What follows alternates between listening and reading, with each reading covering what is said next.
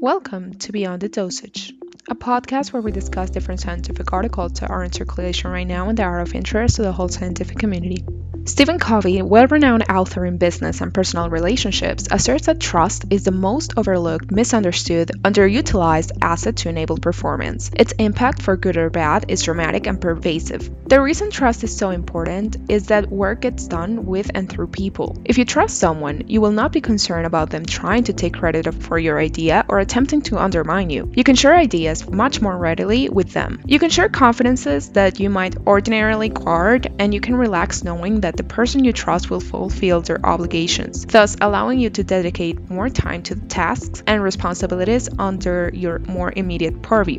Gaza and Granco discuss establishing a sustainable trust-based relationship throughout the pharmacy. They reiterate some general points made regarding trust and also state that trust is necessary for maximizing efficiency and providing high-quality care to patients. A previous study also established that companies with leaders who were trusted and who focused their efforts on corporate culture saw increased profitability and higher quality job applicants. Gaza and Granco also emphasize that trust is not one way, rather, it is an exchange that requires engagement and buy-in. Transactional trust is comprised of 1. Competence trust, which revolves around acknowledging an individual's skills and abilities and codifying that by empowering them in decisions and responsibilities. 2. Contractual trust, which is based on mutual understanding derived from clarifying expectations, having clear roles, seeing through promises, promoting collaboration, and fostering independence. And 3. Communication trust, which establishes a flow of information in a timely fashion and being truthful in the delivery of this information. These types of trust manifest in behaviors at staff meetings, during performance evaluations, and during discussions of organizational structure and culture.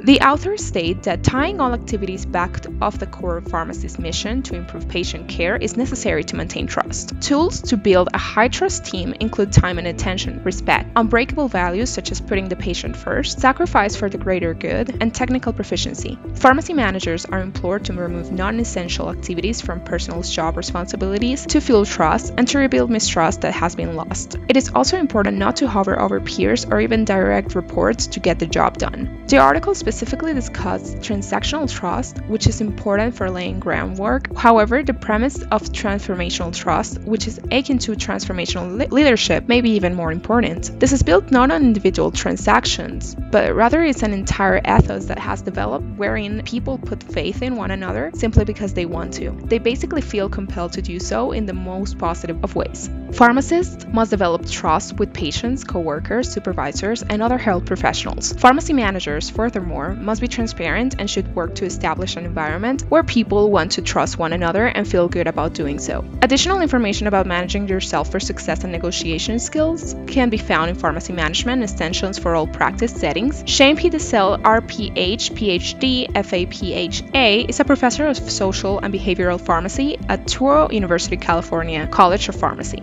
You can find this full article written by Shane DeSalle, RPH, PhD, FAPHA, in the Pharmacy Times website. It's under the name of Tip of the Week, Move Pharmacy Practice Ahead at the Speed of Trust, and it was published on November 4th, 2021. My name is Stephanie. I'm a recently graduated pharmaceutical chemist. Thank you for listening and have a nice day.